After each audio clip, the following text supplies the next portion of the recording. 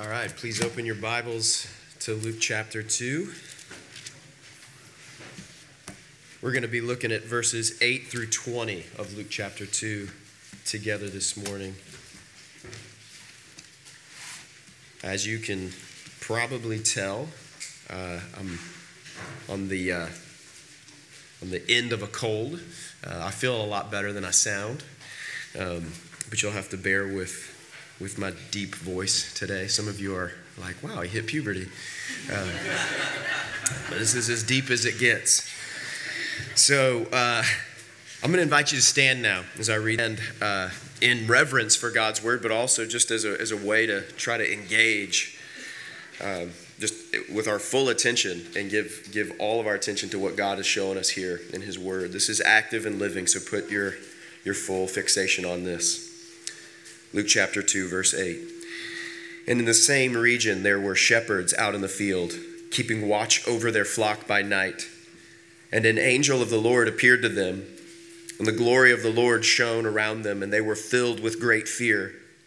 And the angel said to them, "Fear not, for behold, I bring you good news of great joy that will be for all the people. For unto you is born this day in the city of David a Savior, who is Christ the Lord. And this will be a sign for you. You will find a baby wrapped in swaddling cloths and lying in a manger." And suddenly there was with the angel a multitude of the heavenly host, praising God and saying, "Glory to God in the highest, and on earth peace among those with whom he is pleased." When the angels went away from them into heaven, the shepherds said, "The thing that has happened, which the Lord has made known to us." And they went with haste and found Mary and Joseph and the baby lying in a manger. And when they saw it, they made known the saying that had been told them concerning this child. And all who heard it wondered at what the shepherds told them. But Mary treasured up these things, pondering them in her heart. And the shepherds turned, glorifying and praising God for all that they had heard and seen, as it had been told them. Y'all can have a seat. I invite you to pray with me. God, you tell us that we must have your word. That's how we experience life. And not just a little bit of life, but life to the fullest. You make that very clear to us. That's your objective. You've come to give us life to the fullest.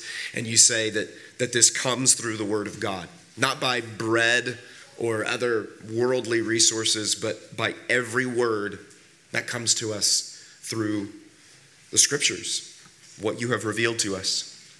And so it is of the utmost importance that we would receive it, that we would be happen if you miraculously give us eyes to see and ears to hear and hearts that are receptive. So we ask that you would do that now by the power of the Spirit in the name of Jesus. Amen. What if Bill Murray were here this morning? Think about that. Seriously think about that. If Bill was sitting somewhere out there in the crowd with y'all, I think Bill's presence would change the dynamic of our gathering this morning.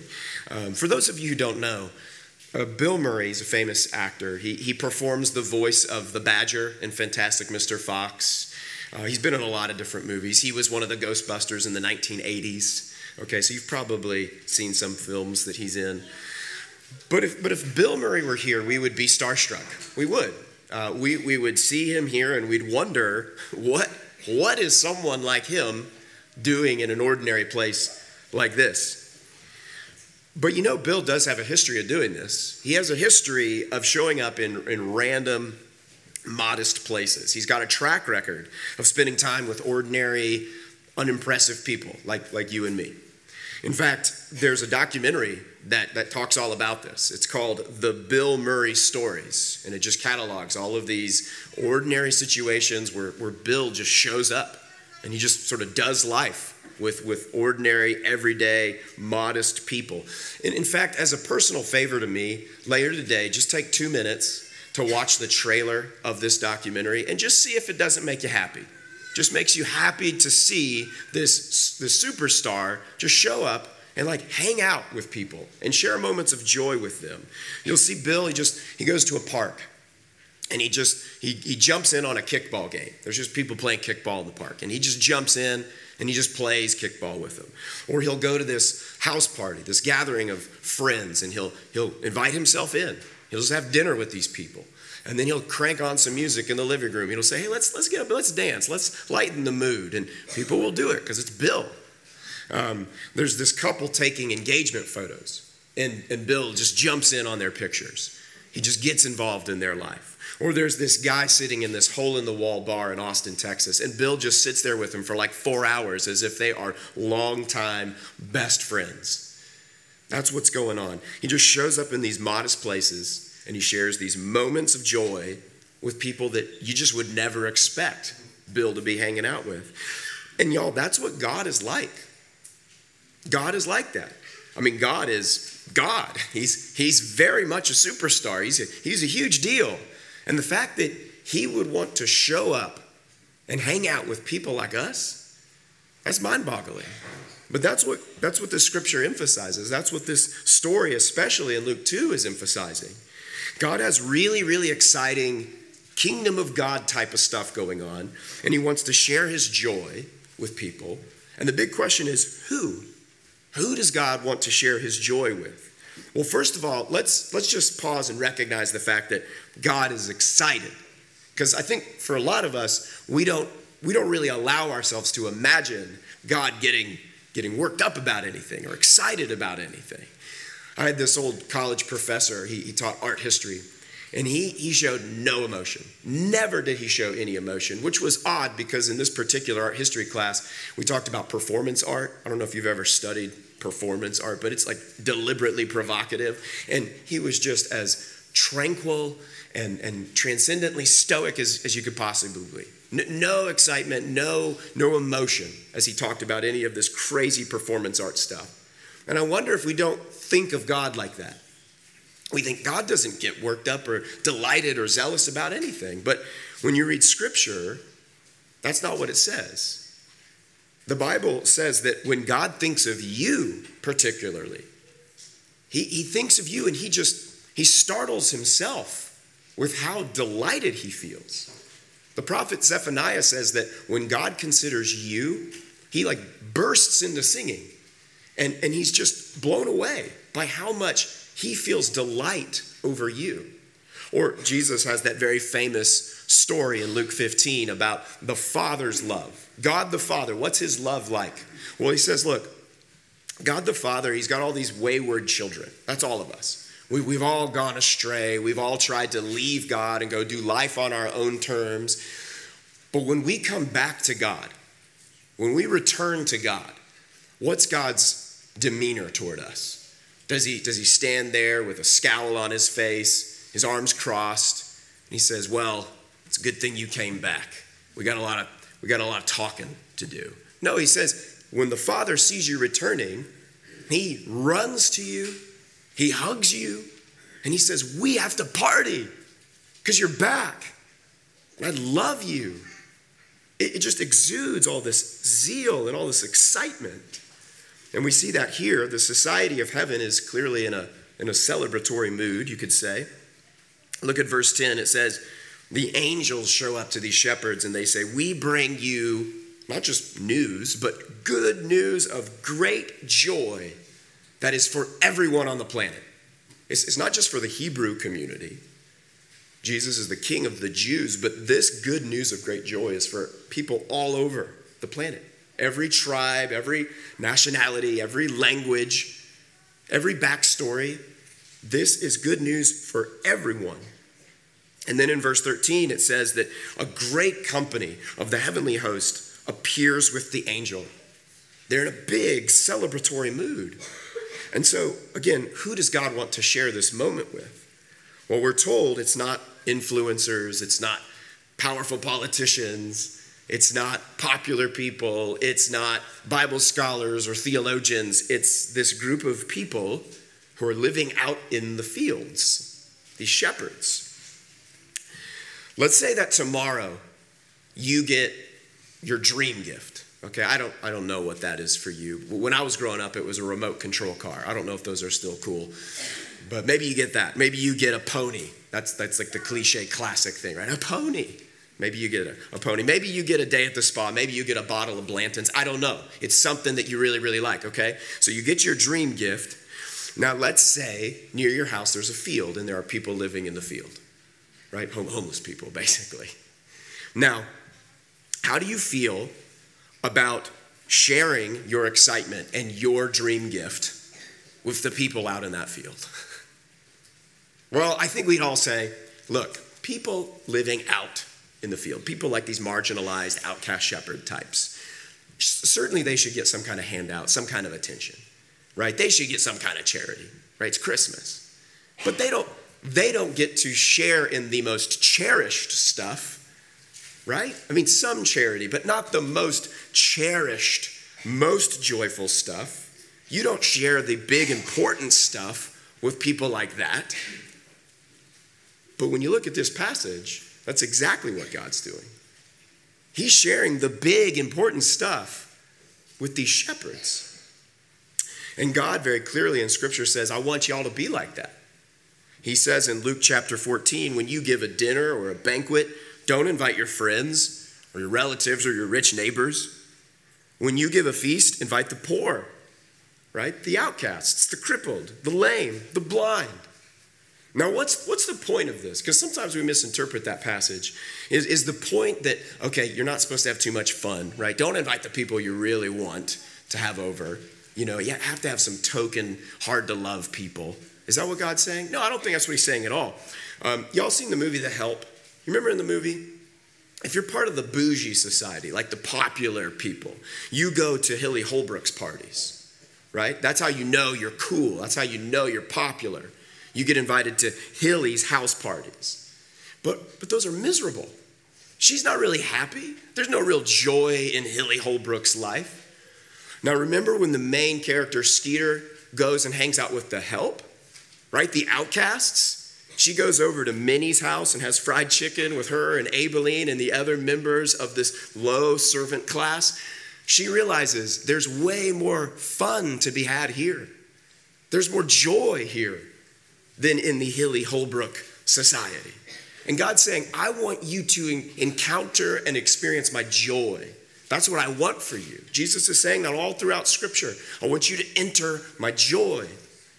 And so the people who honestly exude that joy, it's these people like the poor, the crippled, the lame, the blind. You need that in your life. You need to taste it. You need to experience it, not just know about it because I wrote some things to you in the Word. You need to experience it for yourself. That's what God's all about. And so, how do these shepherds feel about this? God is involving them in his joy. So how do they feel? Well, they're clearly excited. We see that right away when the angels come. They're first overwhelmed, but then they're very, very excited to be told about this Savior who's been born. Now, why are they excited? Why are the shepherds so excited? Because, first of all, this is good news of great joy. So the message, the news, is categorically exciting. But equally as important is this news comes with a specific sign. Look at verse 12. What's the sign? The angel tells the shepherds, you're going to find a baby in a feeding trough, in a manger, right? That's what he says you'll find. And that baby, believe it or not, is God. So in other words, the message to these shepherds is God has come to earth and he looks like you. He doesn't look like the nobility. He wasn't born in a palace in Jerusalem. He's not a member of a high society, high class family. He looks like a poor outcast, like you, shepherds. God has come to earth, and who does he choose to invest his time with? Most emphatically, he chooses to invest his time with you. People like the shepherds, the meek, the poor. Now, look, if you're prosperous and popular, or if you're very preoccupied and distracted by the pursuit of prosperity and popularity, this probably doesn't resonate with you.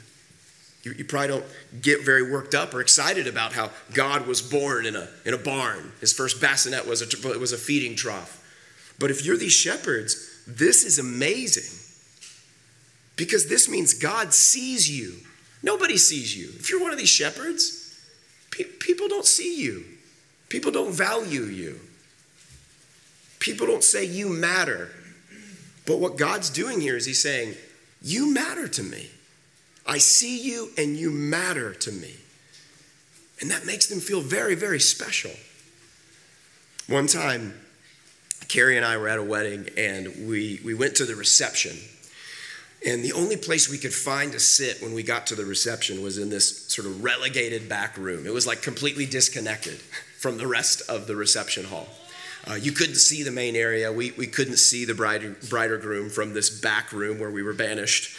And so we just said, okay, well, apparently this is where we got to sit. We'll make the most of it. So we sit down, we start to eat. And then someone from the bridal party personally came back to the relegated room. And they found us and they said, oh, you're not supposed to be back here. You have a seat up near where the bride and groom are sitting. And so we got escorted up to like this seat of honor next to like the most important table at the reception. It was an exciting moment for us. We felt like royalty. And I think that's how the shepherds feel right here. They feel like, look, nobody notices us. We're not special. We're not important. And then this angel comes and he says, God wants to invite you to celebrate with him. Celebrate the arrival, the birth of the Son of God on planet Earth. The definitive beginning of this redemptive act that has been in the works for thousands of years. God wants y'all to celebrate with him. And so we see the shepherds are excited. Verse 15, they say, let's go, right? That's what my boys say when they're excited. Let's go see this. Let's do it. So they hurry, they make haste in verse 16, and they're very eager to find this sign, this baby in a manger that they've been told about. In verse 20, it says these shepherds glorify God. They praise God for all these things that they've heard and what they've seen. And then we see that their excitement is contagious. In verse 18, it says, and all who heard what the shepherds told them were amazed. Now, this could be that people were amazed, meaning they were incredulous. They were like, yeah, I don't know if I'd buy it. An angel visited y'all. And then you saw a baby in a feeding trough. Why would we be excited about that? You shepherds, you're weird. That could be what it means. Maybe, certainly there's a few people around who probably have that feeling. I think more likely it means that people really were impacted by what these shepherds were conveying and sharing with them. People really did believe what these shepherds were reporting, and people were really changed by it. Something really similar like this happened in Henry Nouwen's life. I don't know if y'all know who Henry Nouwen is. Henry Nouwen was a very well-known, elite theologian. He was at Harvard. And then he left Harvard. He left Harvard and he went and he worked at this place called Dayspring. Dayspring was an organization that helped mentally handicapped adults. And Henry Nouwen, he had studied the gospel. He had learned all about Jesus and the ways of Jesus. And then he came to this sort of crisis moment in his life and he said, I don't think I've really lived the gospel at all. I've taught about it. I've written books about it. I've educated myself about Jesus, but I don't think I've really tasted like a lot of the stuff that Jesus was about that I read about in the Gospels. And so in a very, very pivotal, radical kind of way, Henry Nouwen goes to work at Dayspring, leaves Harvard to go work with mentally handicapped adults. He started working with these mentally handicapped adults and what that experience people made on his life. He says this was the most important experience of my life because it forced me to rediscover my true identity. These broken, wounded, completely unpretentious people forced me to let go of my relevant self. The self that can do things and perform things and prove things and build things. This community forced me to reclaim my unadorned self in which I am completely vulnerable and open to receiving and giving love regardless of the gospel. He says, because my relationship with God is never about what I can perform for him or what I can accomplish for God. It's all about his unmerited, unearned love It's completely unpretentious. And he says, where in my real life am I going to experience that and learn that? Not just know about it, but really experience it. And for Henry Nouwen, it was in this Dayspring community. Now, if you know anything about old Henry Nouwen, his personality, his version of excitement's not of the jumping up and down variety. And I know that resonates with a lot of us because we're Presbyterians. We don't get outwardly excited. And I think, there's something like that going on here with Mary. Is Mary a Presbyterian? I say yes. Look in verse 19. She doesn't bounce up and down like these shepherds. She's just treasuring these things and pondering them in her heart. And best case scenario, we, the chosen frozen, that's what we're doing. Right? I know this is true for some of us. We don't get outwardly excited, but inside, we are really excited. We are pondering and we are treasuring. And the point is, genuinely, however it manifests in your life, God says, I really, really, really want to bring you in on my joy. And God says, as you read through my word, you have to reckon with the fact that it is an eccentric excitement. What you read about in Scripture, the things that God gets excited about, it's weird. It's not the kinds of things that the world tends to get excited about. God's ways are not our ways. But God says, I really do have this delight in what I reveal to you in Scripture, and I want you to share in that. I want to bring you in on it, and I sincerely want you to join me every step of the way. And the big question is, will you receive it? That's the big question for all of us here this morning. As Tim mentioned when he got up here and prayed, he said, look, there's a lot of things that we can be so preoccupied with and distracted by and consumed with. And God says, I understand that.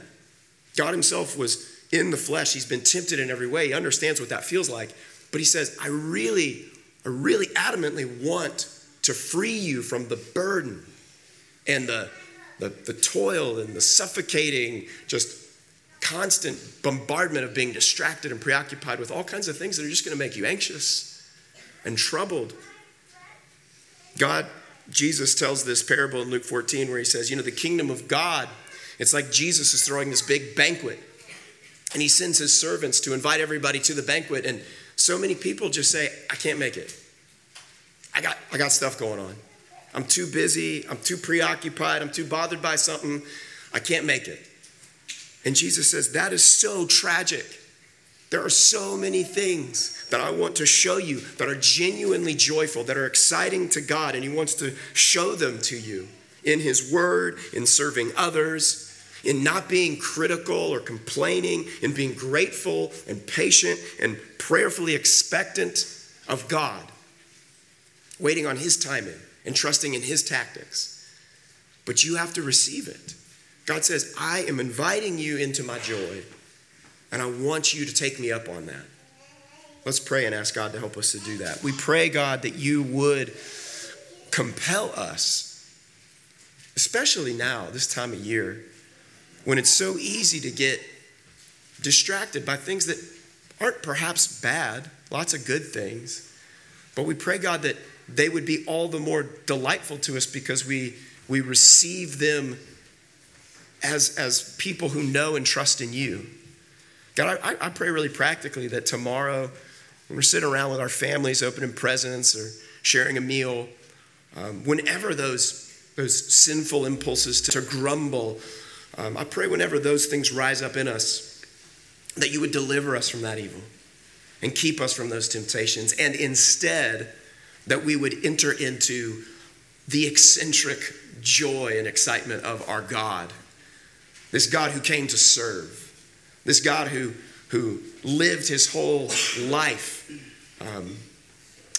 sacrificing for other people. God, I pray that that's what would really enamor us, and that you would cause us to enter into that joy and experience it more and more and more. And we pray this in your name. Amen.